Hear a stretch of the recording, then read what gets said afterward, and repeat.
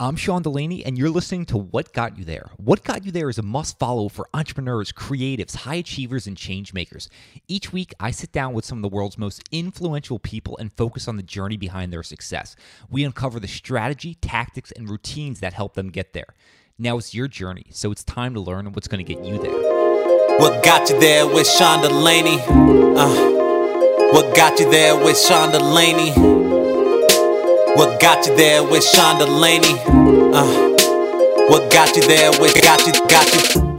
The other is KPIs, or whatever you want to call them, key performance indicators. Yeah, I'll give that one cheer out of three. Maybe it works here and there, but I tend to think that if something's truly important, you can't sort of solve it by quick decisions. It has to just emerge. Brian Arthur is an economist and complexity thinker. He is best known for his work on network effects, locking markets into the domination of a single player. He is also one of the pioneers of the science of complexity, the science of how patterns and structures self-organize. He is a member of the Founders Society of the Santa Fe Institute, and in 1988 ran its first research program. Brian is a legend in technology, economics, and understanding what will transpire in the future. This is a wide-ranging conversation for the innovators in all of us. Making change transpire. That's the mission behind the most amazing tasting protein bar brand taking the nutrition industry by storm. That brand, they're MCT Co, and they make the most delicious, keto-friendly, all-natural collagen protein bars. If you're obsessed with the quality of food going into your body like I am, then head out and pick up these amazing bars jammed with 10 grams of collagen protein. They only have 2 to 3 net carbs, no added sugar, and loaded with high quality MCT oil for the healthy fats from coconuts. Whether you're busy running the kids around from activity to activity, a professional athlete, or just someone looking for a great tasting convenience snack, do yourself a favor, head to mctco.com and use code WGYT for 20% off your order. Brian, welcome to What Got You There. How are you doing today? I'm doing very well here. This is one I've really spent a lot of time researching, studying. Your work's fascinated me. So this is going to be a wide-ranging, complex conversation. But let's get started actually with something I've never heard you discuss. And I'm just interested about your day, some of the routine strategies, things that you've done throughout your career that you found success in. My idea of a very good day is to get a cup of coffee and a pretty large cup of coffee, sit down sometimes with a book. I'm often learning something or studying something or quite often writing.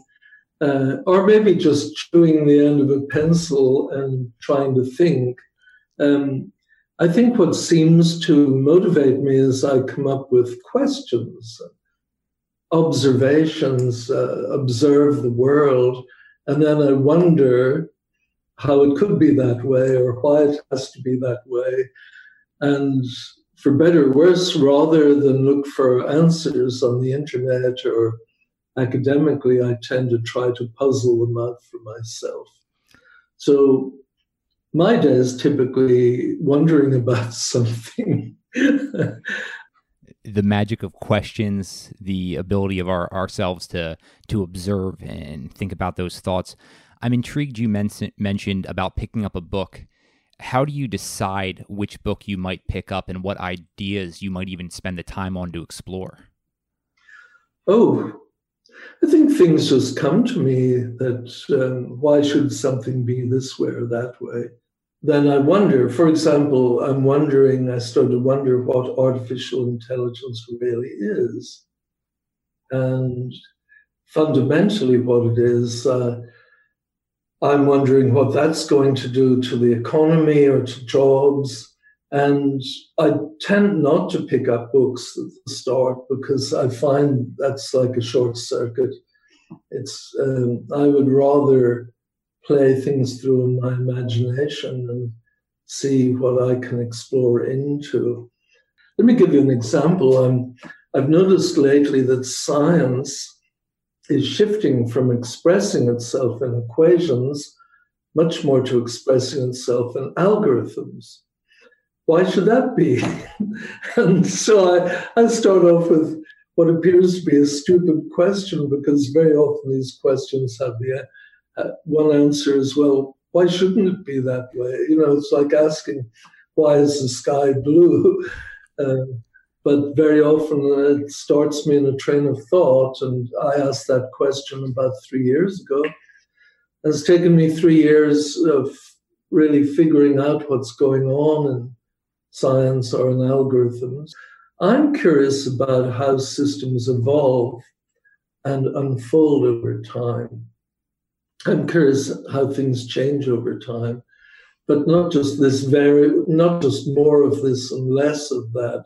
I'm very interested in how things form and change. And I think that's the main thing that's motivated much of my career. Is there a particular system, the evolution of that system, that you're most intrigued by and have been throughout your entire career?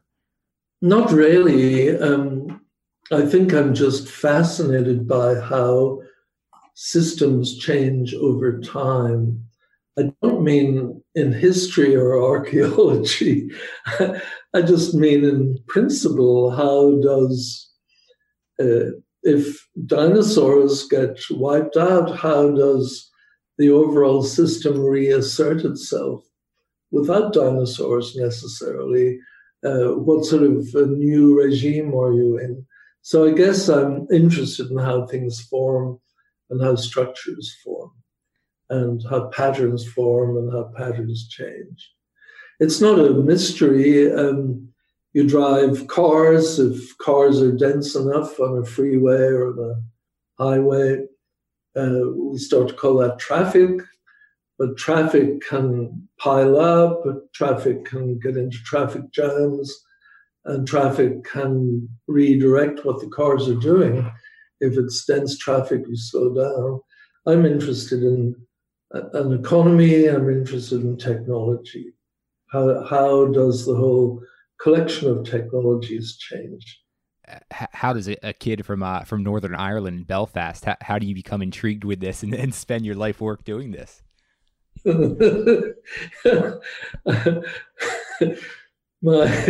I'll give you a smart aleck answer. I have no idea. But yeah, I grew up in Northern Ireland in Belfast, and that itself was an education. Because there was so very little change, at least when I grew up. I don't know is my main answer here. I think that what I learned in Northern Ireland was to observe. I grew up on the wrong side politically. I grew up as Catholic, which wasn't a popular thing at the time in Northern Ireland. So you learn to keep a low profile and just observe, and things like army patrols, police patrols, all that sort of thing. And also, from day one, I think I've just had a sense of wonder. I think that was built in. I met somebody about 10 years ago who knew me when I was age 4, and she said, I used to sit on her knee, a family friend. She said, I used to sit on her knee and point to something and say, isn't it amazing?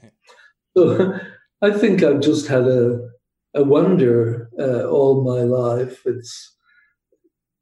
Some people are born that way. My hero in science is Charles Darwin.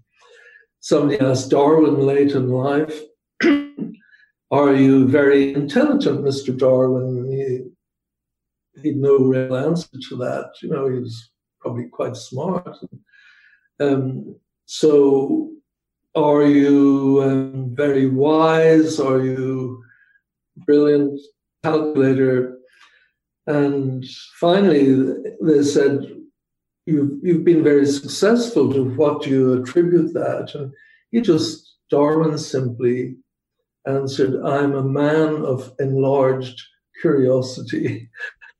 And I think I would love to be able to claim that myself. I think that I just wonder what keeps an airplane in the sky? Why doesn't it fall down? Why should the Earth be round? These are questions that we all ask ourselves, maybe at age 10 or age 8, or we frustrate our teachers. But I was very fortunate to come back to Belfast, that I had a first-rate education there. There's a tradition in Ireland and especially in Northern Ireland and in Scotland, there's a real tradition of education. And it's down-to-earth education. It's a lot of it's science and engineering, and that tradition goes on to today. So oddly enough, it's not a corner of the world you'd expect to have a lot of scientists, but we were very well trained and rigorously trained, and perhaps not with great imagination, but certainly technically trained. So then with this background, I'm intrigued, what led you to the States? And I know you stopped off at Michigan first. How did that come to be? I think like most people growing up in Ireland at the time, this was in the middle 1960s, quite a long time ago, or the late 60s, I was very well aware that I needed to go abroad. There just wasn't that much happening in Northern Ireland, or for that matter, in the Republic of Ireland either. So I went for a year to England. That wasn't unusual either, to do a master's degree. And but I found I couldn't quite take to England.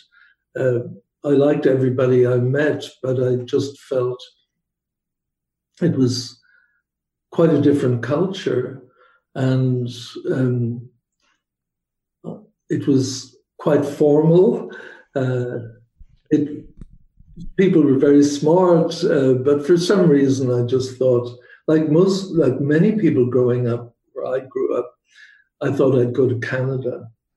And I remember being in Canada as an undergraduate, age 19, and my great uncle took me to the tallest building in Toronto and up to the top floor, looking out over Lake Ontario. And he said, pointed across Lake Ontario, and he said, son, he said, over there's Yankee Doodle land. He said, never go near it.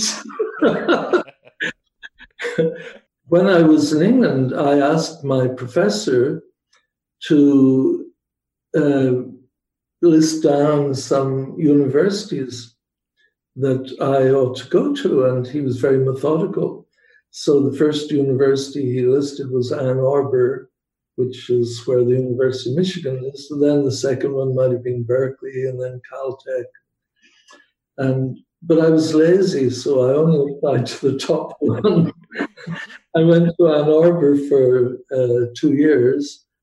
I quite liked it, but it was refreshing because in the 1960s, America was very energetic and very positive. And this was just before they managed to put a man on the moon, and science was king. I started to study mathematics seriously, and but I found that the weather was terribly harsh in the Midwest, at least a bit too warm in the summer and humid and too cold in the winter. So I transferred to Berkeley in 1969, basically largely on account of the weather. I went to the West Coast, and with a few intervals, I've been in California ever since. That's now over 50 years. Did you view going to the States and then even going from Michigan to Berkeley, did you view that as a risk at all? Not really. I think I belong to a generation where in the mid-60s, just about everything that was happening culturally not everything, but a lot that was happening was coming out of the United States, including rock and roll, and including all the things that happened, California, the Beach Boys. There was a real cultural admiration for the US. And clearly, in terms of ideas, and especially in terms of science and education and science, it was very clear to me that at the time it was the best in the world, and possibly still is. And there are two universities right at the top. One was Harvard and the other was Berkeley. It was hard to choose between them, but Berkeley was one of the top two universities at that time. And I felt very, very lucky to get to Berkeley to do a PhD. You felt lucky to be there. How did you differentiate yourself while you're there? From the other students. I even know because you end up at McKinsey. So you must have been doing something right. So if we've got a young college listener, I'm wondering what they could take away from this. I went to McKinsey actually from Ann Arbor, Michigan, because one of my professors there knew one of the senior partners at McKinsey, and I was very much directed to go there. And I thoroughly enjoyed my time with McKinsey. I was there for 2 summers. I learned a huge amount because in business, the problems really mattered. It wasn't academic. You could rethink something and save millions, or now I'd say billions of dollars if you did things right. So that was intriguing. Berkeley was a sort of funny place in contrast to that. It was full of street people. At the time, call these hippies, Hare Krishna people, people high on drugs. Can you tell me where the free clinic is? And it was very left wing.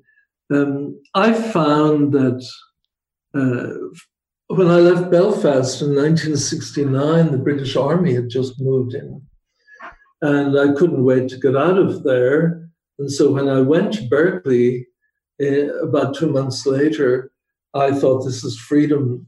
I don't have to put up with the army and soldiers. But actually, Berkeley was in upheaval over the Vietnam War, and Ronald Reagan had sent in the National Guard, and the Alameda County Sheriff's Department was there too. So I was going from one, I don't know if I'd call it a war zone, but one zone of chaos and upheaval, Belfast, to another one, Berkeley, where there wasn't that much difference.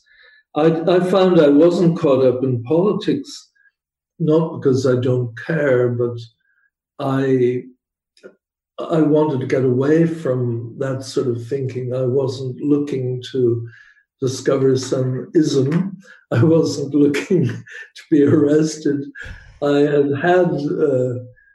had had my brush with politics because it was in your face all the time in Northern Ireland, and I was just glad to get some peace and quiet, but that wasn't exactly available in Berkeley.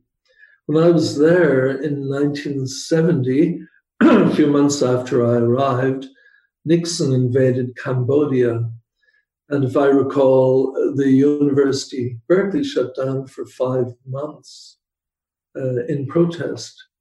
The university closed, there were no classes, no teaching. And I didn't go to Berkeley to be political. I went to Berkeley to get away from all of that. So I can't recall what I did, but I think I spent a lot of time studying.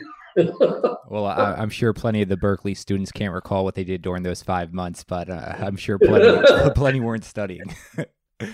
Well, there's a saying, if you can recall the 60s, you were not part of it. So I'm intrigued to know a little bit more about the 2 years you spent with McKinsey, and just, is this the first time you saw complex situations and being able to observe that in the real world? Yes, say a bit about that. It was an interesting time. This 1969 and 70. So again, decades ago, McKinsey. The background was that Americans were not just preeminent in science, but also in business. There had been a lot of thought about business, a lot of new ideas with Alfred P. Sloan, General Motors, different ways of doing things. The Americans had come to Europe and been decisive in winning the Second World War. The Americans at the time were putting a man on the moon. So America had enormous prestige. McKinsey and Company were coming into Europe at the time. They had just opened an office in Dusseldorf, one and only office in Germany. I was sent there because I could speak some German, or quite a bit of German. And so McKinsey was interested in bringing ideas of rationalizing business, of sorting out business, of getting things better organized. German companies had got large after the war, and so this is 25 years or so after the war. Germany had bounced back. The very large companies like Deutsche Bank or BASF, huge companies. And there was an opening for McKinsey to help these companies think strategically, help break them possibly into profit centers, like had been done in the United States with General Motors. And so I was very much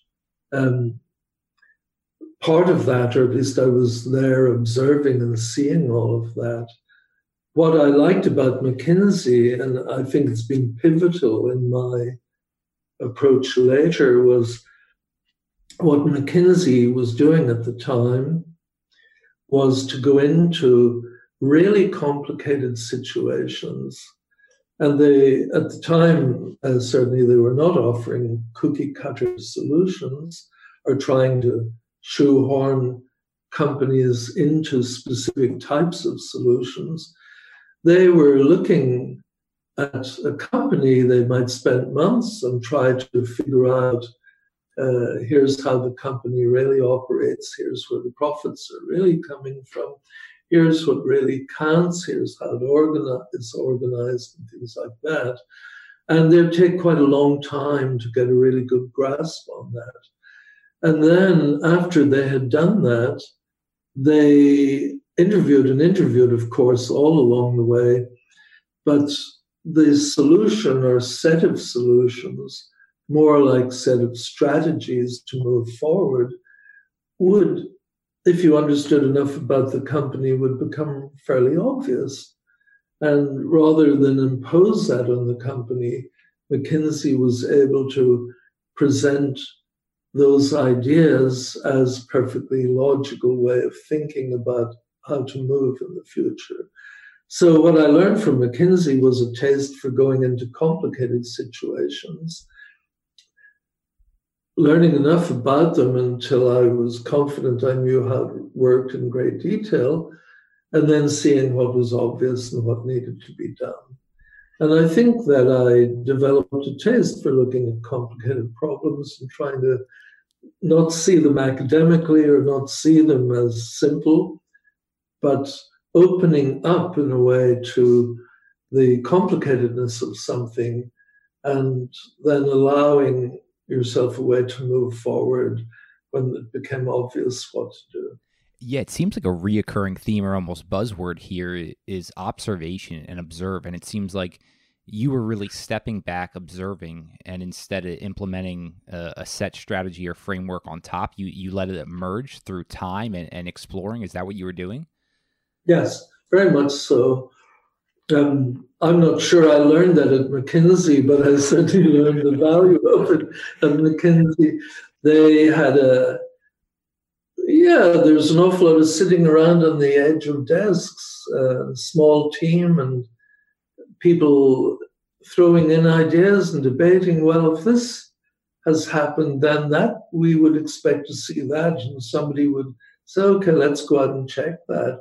It was more like the approach of a really good detective squad than trying to impose something. I don't want to overclaim here, but that's what I got out of it. And yes, I think that if I have a method in research, it's to observe and inquire, and then allow something to operate. I want to skip forward here, so hold the thought, I'll come back to it. But just as a footnote, I don't know if you've ever heard of anything called the U process. U process? I don't think I have, no. Okay, well, you might want to Google it, but capital U process. But it's popular these days in business. And so around 1998, 99, I was asked by Fast Company magazine, it was fairly new at the time, Fast Company, how managers should make decisions. And I said, well, if it's not that important a decision, if it's highly quantified, you can use logistics or mathematics or logic. But it was very complicated, interwoven, thorny, knotted set of things. Back away a bit and then just observe like crazy.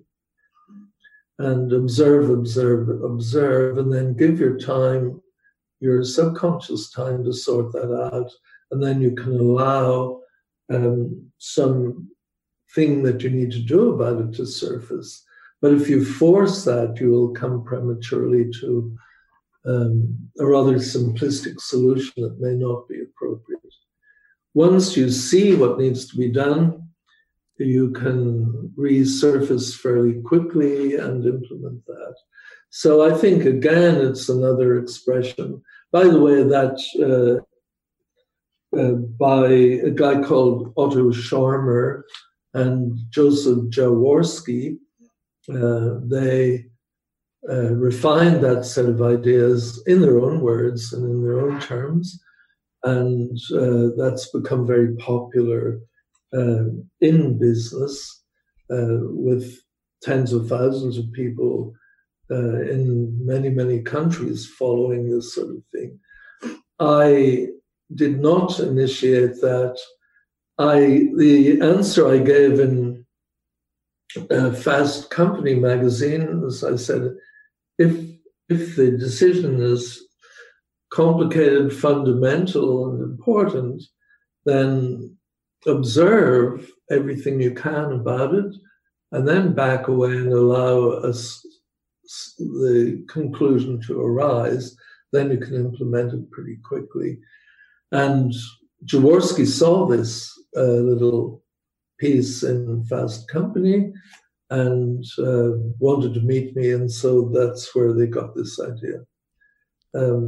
And they acknowledge that. I'm not trying to overclaim anything. I'm just saying that I think this observing things is terribly important. One of the things in business, there's two approaches that I don't particularly like. One is an emphasis on quick decision making. You know, I'm the CEO, come to me, what should we do? Should we expand into China or not? Or something quite important. It's not a good idea to come up with quick decisions. It is a good idea to just draw back and do a lot of observing and thinking and consulting about it. The other is KPIs, or whatever you want to call them, key performance indicators. Yeah. You know, I'll give that one cheer out of three. Maybe it works here and there, but it's not, I tend to think that if something's truly important, you can't sort of solve it by quick decisions. It has to just emerge. Yeah, I think if I do have a method, I never thought much that I had any method. It's more to think about things, observe them, and go really slow, and then see what presents itself. I think my method of doing research is basically sleuthing, gathering evidence, trying to figure out why things ought to be, and then coming to a conclusion. Once you've come to a conclusion, then you can very quickly follow up the implications. I would love to just get inside your head for a second. When you're spending 12 years thinking through this, what does that process look like for you internally? Are you mapping things out in your head? Are you just putting things down on paper? What is that actual process like? I think I was just generally curious about technology. I'd studied engineering for 4 years, and I did very well in the exams and so on. But at the end of 4 years, I wasn't sure I knew what engineering was or technology. I mean this sort of half philosophically. And I got fascinated. I've been fascinated all my life about technology. That's why I studied engineering. And I started to wonder where new technologies like the jet engine had come from. And I don't think that any researcher, I see myself as a researcher and more than a teacher or a scientist or whatever. I'm trying to figure out things usually. So I was wondering where do radical new technologies come from? You say it comes from genius, but that doesn't explain anything. And so you don't take up projects like that unless you start with one or two ideas. And it had become obvious to me that new technologies were put together from existing ones. There are combinations of technologies that went before. So if I looked inside any technology like a jet engine, or for that matter, an early computer, I'd be seeing pieces that already existed. Jet engines have compressors to pump up the pressure in the air they take in. They have combustors, all of those things already existed, and they have turbines to drive the compressor to pump up the pressure. And so all these things were well known. What was new about a jet engine was putting them together in a different way. If that seems very deep, it's not very deep, because the only way to solve a problem is to construct an answer from the pieces that you have at hand. So I began to see this pattern again and again, and I got curious about technology, and I decided pretty formally that I would, if I was going to write a book on this, I would study about 20 to 30 technologies and know them really, really well. And of those, I would know about a dozen extremely well. So like the coming of the computer, possibly vacuum tube radio. I'd been trained as an electrical engineer. Radar is another one. Polymerase chain reaction in molecular biology. And so I started to really study these things. I thought it would take me 2 or 3 years. In the end, it took 12 years. But at the end of it, it was like somebody deciding around 1800 or 1820 that they wanted to know how biology operated. And so they started to study animals, particular animals, and figure out what did they have in common, and how did they operate, and where did they come from, and how did they differ. So at the end of the 12 years, I wouldn't say I know everything about technology, but I knew an awful lot more than I did when I started, and I started to notice common patterns, that all technologies use phenomena. And I noticed also that most of the things I was observing hadn't been observed, or at least hadn't been written down. And so it was a thrill. I decided I would write down what I was seeing again and again. So what I was really seeing was repeating patterns, and then trying to describe those and how they operated, and eventually how new technologies came about and were constructed. And I brought the book out in 2009. I started in 1997. So it did take about 12 years, but I've no regrets. I thoroughly enjoyed it. So this was one of those moments of intense intellectual excitement, right, for you? Yeah, it was. I think it's extremely, if you're lucky in research, you can observe certain things, and then you get these moments where you say, oh, okay, so that's how that works. Wow. And then you notice that nobody else has observed that. And then, generally speaking, I can't solve problems on the spot. Maybe some people can. If I can cook up a problem, how does this operate or how does that operate? I can't generally solve that. It takes me 2-3 years. So my metaphor is that if there's a medieval city I'm trying to occupy to solve the problem, I just camp outside it.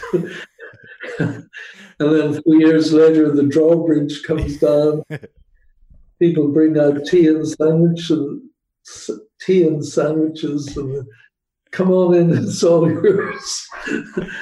So there are other people who could go in with a Sherman tank or whatever, they could go in with a battalion and flatten the walls, but I'm not one of them. I think that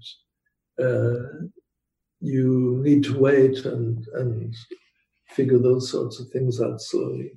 You mentioned a lot about patterns, and I know that I'm very intrigued by this and fascinated. And I even know when you were younger and you'd be on an airplane, you'd sit at the window just to observe the patterns that you'd fly over. So is this just an inherent trait you've always had, your ability to pick up on patterns? Yes, I think so. I'm fascinated by any sorts of patterns, visually especially. It doesn't mean I can always understand how they operate or how they come into being, but I'm interested in observing things, and the most interesting things to observe are ones that are not that simple, but not too complicated or chaotic. So it's like landing from Mars and you wonder, oh, wow, there's mountains. How did that happen? And so you might think about that for a long time. Geologists did. I'm interested in how things come into being, how they form, and how patterns form. Sometimes we'd say how they self-organize. And I was lucky that science is turning more to that, rather than say how things are, as we did more 200 years ago. How does this organism work? How do the bones of a hippopotamus differ from, say, that of a whatever, rhinoceros or something? Science has come to ask, how did things form? Where did whales come from? They're clearly, as far as I know, they're mammals and they swim in the ocean.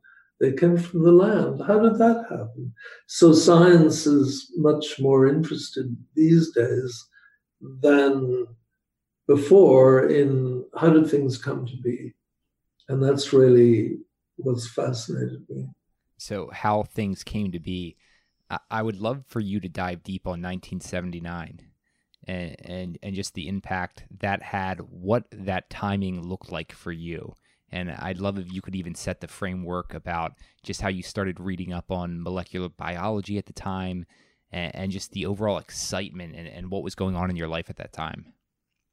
Oh, yeah, I was working in the International Institute for Applied Systems Analysis in Vienna. It was a US-Soviet think tank. And I kept getting sent to what was then the Soviet Union, and but also elsewhere in Europe. There was a book that came out in 1979 called The Eighth Day of Creation by Horace Freeland Judson. And he was documenting and how molecular biology in the 1950s had got itself organized, and how characters like Francis Crick and Jim Watson and others, Sidney Brenner, had a major hand in figuring that out over 1 or 2 decades and on into the 70s. Much later, in fact, more recently, I got to know Sidney Brenner really well because he lived in Singapore. And so that was like touching the creation itself, that Brenner had been part of this in the 1950s and 60s. He was in his 90s. So I was very interested. I think the main effect that book had on me in 1979 was that I realized that biology, I'd had a very impoverished education when it came to biology. It just seemed to me to be collections of species, and here's how this operated, and here's how that operated. Here's how dragonflies can fly with 2 sets of wings, this kind of stuff. But what molecular biology was showing me was an incredibly complicated but highly mechanistic world at the molecular or atomic level, where things were playing out in conjunction with other things and structures were being created. And it was recent, it was only in the previous 30 years or so that in 1979 that people had begun to understand the mechanisms of molecular biology. And this was all still very fresh. Many of the protagonists were still alive. And I was reading about this and it just seemed very dramatic to me. So contrast that with economics. When I'd been at McKinsey, I got interested in how economies work. And I went back to Berkeley. And what was presented to me in Berkeley was that economies are basically represented by equations. And if you wanted to get an economy working better, you needed to understand the equations. It was like a gigantic power station. If you knew how to adjust this, then that would follow. And it didn't show that much insight. Now, it seemed to me that as I read biology, biology was full of these mechanisms that would switch each other on and off. Many mechanisms. So in sunlight, for example, in springtime might fall on some bud, and that might cause certain molecular reactions for the bud to open up. The temperature would have to be right, and sunlight would have to be right, etc. So what I was seeing in biology was complicated mechanisms that were highly interactive.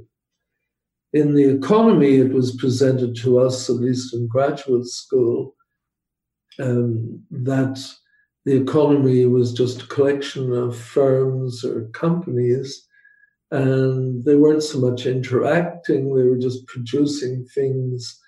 And then what was produced, whether it would be beer or trampolines or something, somehow came to some kind of an equilibrium where the demand for them at the prices that were getting charged equaled supply, a bit like a spider's web. Everything, all the forces held in tension, but in an equilibrium.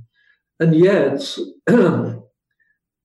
here in Silicon Valley, I wasn't yet in Silicon Valley in '79, but the economy, it seemed to me, was much more like an ecology. Firms weren't coming in. They hadn't existed forever. They weren't everything wasn't in equilibrium. New things would happen, new technologies would come along, and there wasn't so much a fight for survival, although that was part of it, but it was things coming and going and maybe quite a complicated set of interactions. And so biology seemed to me to be a better metaphor for the economy, or ecology was a good metaphor. And as opposed to just seeing this as an application of 19th century physics, that there are all these forces that were held in equilibrium. So biology, reading that had a huge effect on me. And I'd become very interested anyway in Berkeley, so well before 1979, on what happened when there were positive feedbacks in the economy or increasing returns. And that was the early work I did from, I suppose, a more biological point of view. Is it true on November 5th, 1979, in your notebook, at the top of the page, you wrote economics old and new? And new, yes, that's true. I still have the notebook. Do you really? Yeah, I have the notebook, and I have, it exists, and it's absolutely true. I was in Vienna at the time, and I'd been studying economics very hard. That was 1979, November. Yeah. Yeah, November 5th, I think. What happened was that I read an article by Ilya Prigozhin in June 1979, where he was talking about positive feedbacks, and he was talking about emergent patterns. So if you have a bunch of not very smart individual insects, termites, say, for some reason they have built-in rules of interaction where they can build elaborate termites nests. So that would be an instance of patterns forming from rather simple rules. And I read that, I was quite mesmerized, and I started to realize that I can't remember now what I wrote in the notebook, but it's easy enough to find out. And I noticed when I went back and looked at that recently, by the way, there was a lot of population or demography in that, because at the time I was a demographer. And I complained that there wasn't age. The age dimension wasn't included in the economy. But yeah. So in November, I just sat down quite impatiently, and I remember in pencil drawing a line saying old economics, new economics. And I just wrote down in 2 columns how they would differ. For example, the old economics would be based largely on physics and on standard mechanisms, fairly simple ones. The new economics, in my opinion, would be based more on a biological concept, and it would be more organic as opposed to just purely mechanistic. Organic meaning that what was there already could affect what was happening. There would be equilibrating forces or negative feedbacks in the old economics, but the new economics would allow positive feedbacks. The larger that originally that Facebook gets, the more you need to be on Facebook as opposed to MySpace, whenever that was, 2005 or something. So it seemed to me there were a lot of contrasts. The remarkable thing was that I didn't think this up. I'd be happy, by the way, to find that notebook and Xerox a few pages if you're curious. Yeah, please do that. And if you're ever going to throw it out, please do not. You could send it to my house. Please never throw that notebook out. Well, I'm old enough now to wonder what's going to happen, when I die. And I think I'll find a historian of economic thought. Somebody like that. But the interesting thing was, what was strange about that was that nearly all that I noted down there actually came to pass in economics. That is, economics now is much more biological. It embraces the idea of an ecology. There were things I didn't foresee, like the massive role of computing. But to a large degree, I wouldn't say I nailed it, but I came about as close as anyone could be in 79. I just didn't see how to make all of this work. It's easy to envisage a kind of promised land, but hard to see how you would fully get there. And that's really been a quest for a lot of the rest of my life since then. Yeah, I'd love to get your take with regards to feedback loops and how smaller companies seem to last longer than these big companies. What's the reasoning for that?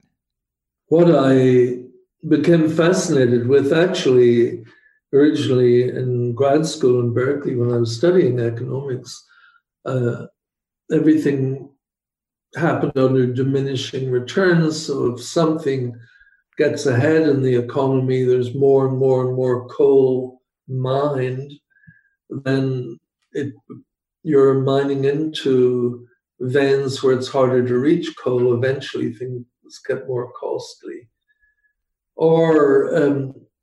And similarly, if there's more and more hydroelectric sites used, then you come into dam sites that aren't as advantageous. All the good ones have been taken. And so there's diminishing returns. So there's sort of negative feedback. The more you push something, the harder it gets. And this gives you a balance normally. If you want that more mundane terms, the more movies you see in the theater, the less you exhaust all the good ones and start to run into the ones you haven't seen. Similarly with television shows that you're watching. And so eventually there's a balance between going out to the movies and watching things on television. That's what economists had taken for granted happened all over the economy. But I began to observe that occasionally there were positive feedbacks if something got ahead, it would get further ahead.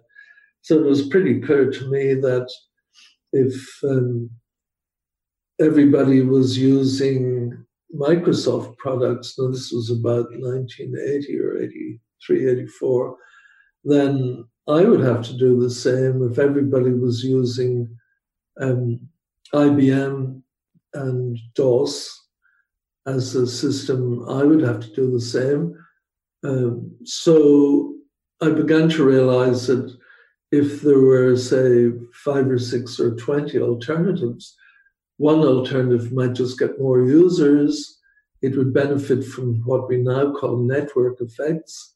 So something might arise just serendipitously for no particular reason. But if it takes off, it'll get more adherents and yet more adherents, and pretty soon it dominates and shuts out everything else. And I wrote that up and developed the theory of that in the very early 80s. I wrote a paper on that in Vienna, actually, sent it to many journals. It was not publishable. It didn't get published for 6 years. Finally, it got published in a top journal in 1989. But people were saying that's not economics. I was basically saying that if search engines start off like Alta Vista or whatever else, Google and others start off all at the same time, if one gets ahead, if everybody's using that, you'd be more inclined to use that. You'd know how to use it. You know how it operates. Your friends would be using it, and so it could lock in and dominate. And by the way, that paper was turned down by 4 top journals and finally published in a top journal. And maybe people were hoping it would be forgotten, but it's gone to over 10,000 citations, which makes it a classic. It certainly does. And my attitude to that is sort of, I'm thumbing my nose at the reviewers, if you can't see. So. I mean, you've been through it all in terms of tech, so I'm intrigued to hear about which companies throughout history have you been most impressed with? I don't have an easy answer for that because, I would interpret your question almost as saying, which do you think are the best strategists? And that, I think that over time, in terms of locking in markets, Amazon and Microsoft might be excellent. In terms of real technology and caring about the technology, in the old days, at least then, I would say Apple and Hewlett-Packard, and possibly a decade or two ago, Boeing and companies like that. There's a difference. Some tech companies care a lot about the actual technology. Some care about grabbing users.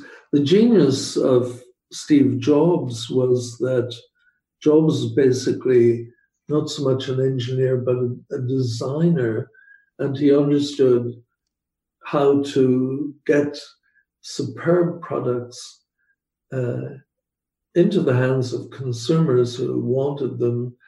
But he also understood how to get the engineers to produce those. And that's a tough thing to do.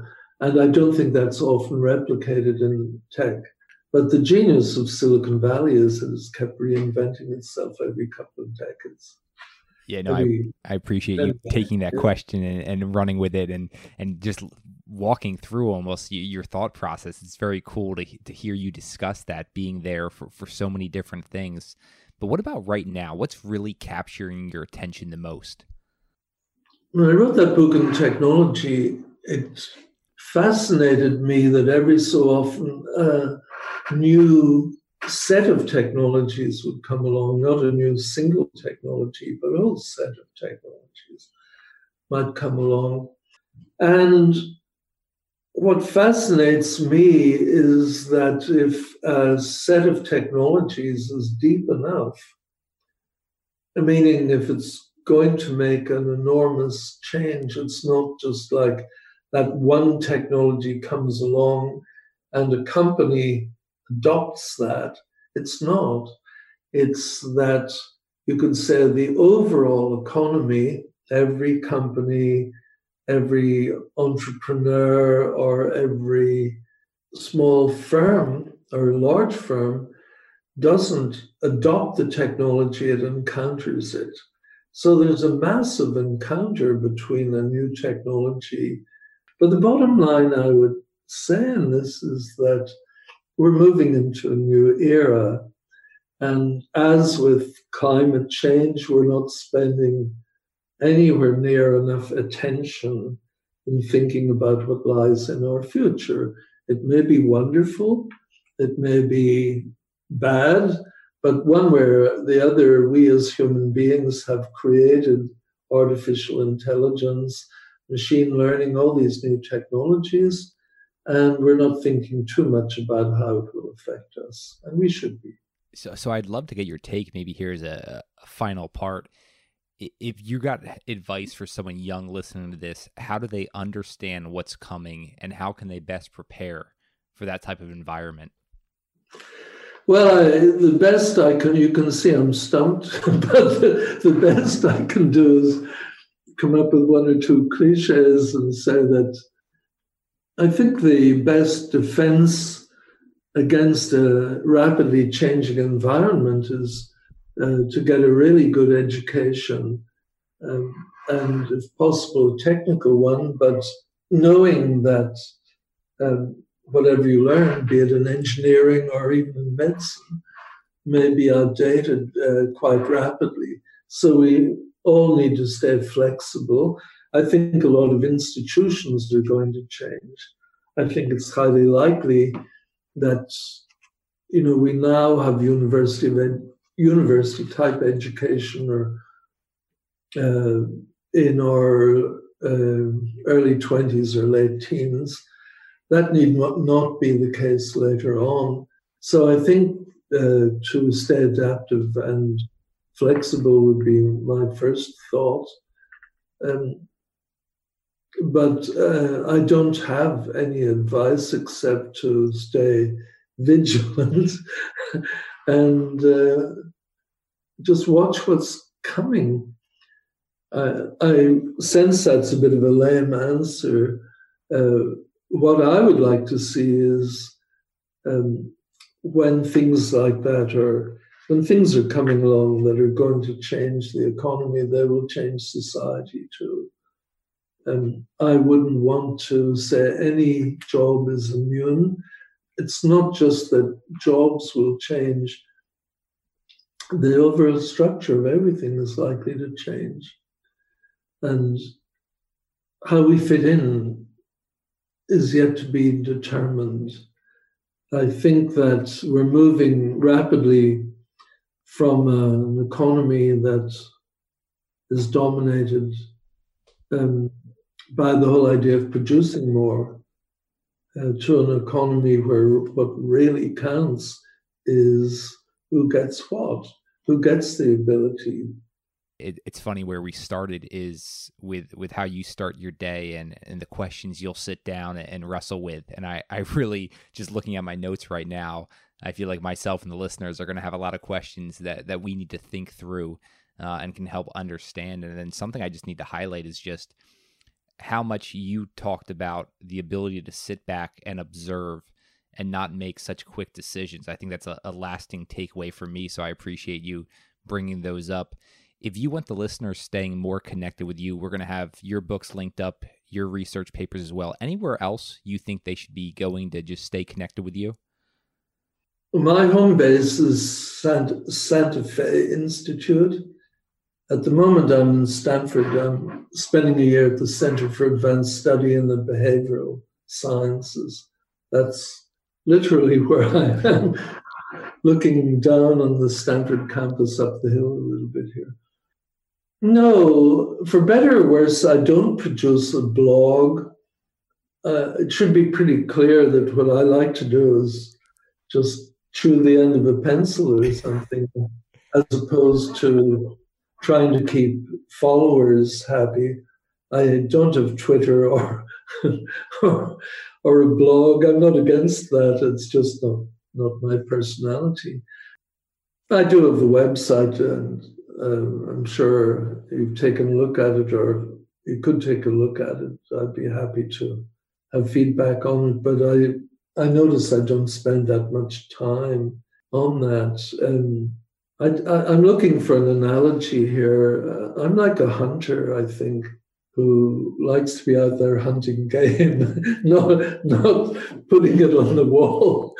I don't know if that makes any sense to you. It makes perfect sense, and I'm happy you actually do that, because then you get to concentrate on the things that bring the most value to the most amount of people. This has been a lot of fun, so I really do appreciate you spending this amount of time, both with myself and the listeners. So, W. Brian Arthur, it has been an absolute pleasure to feature you on What Got You There. Thanks so much. And thank you. I've enormously enjoyed it. Good luck to your listeners. You guys made it to the end of another episode of What Got You There. I hope you guys enjoyed it. I really do appreciate you taking the time to listen all the way through. If you found value in this, the best way you can support the show is giving us a review, rating it, sharing it with your friends, and also sharing on social. I can't tell you how much I appreciate it. Looking forward to you guys listening to another episode.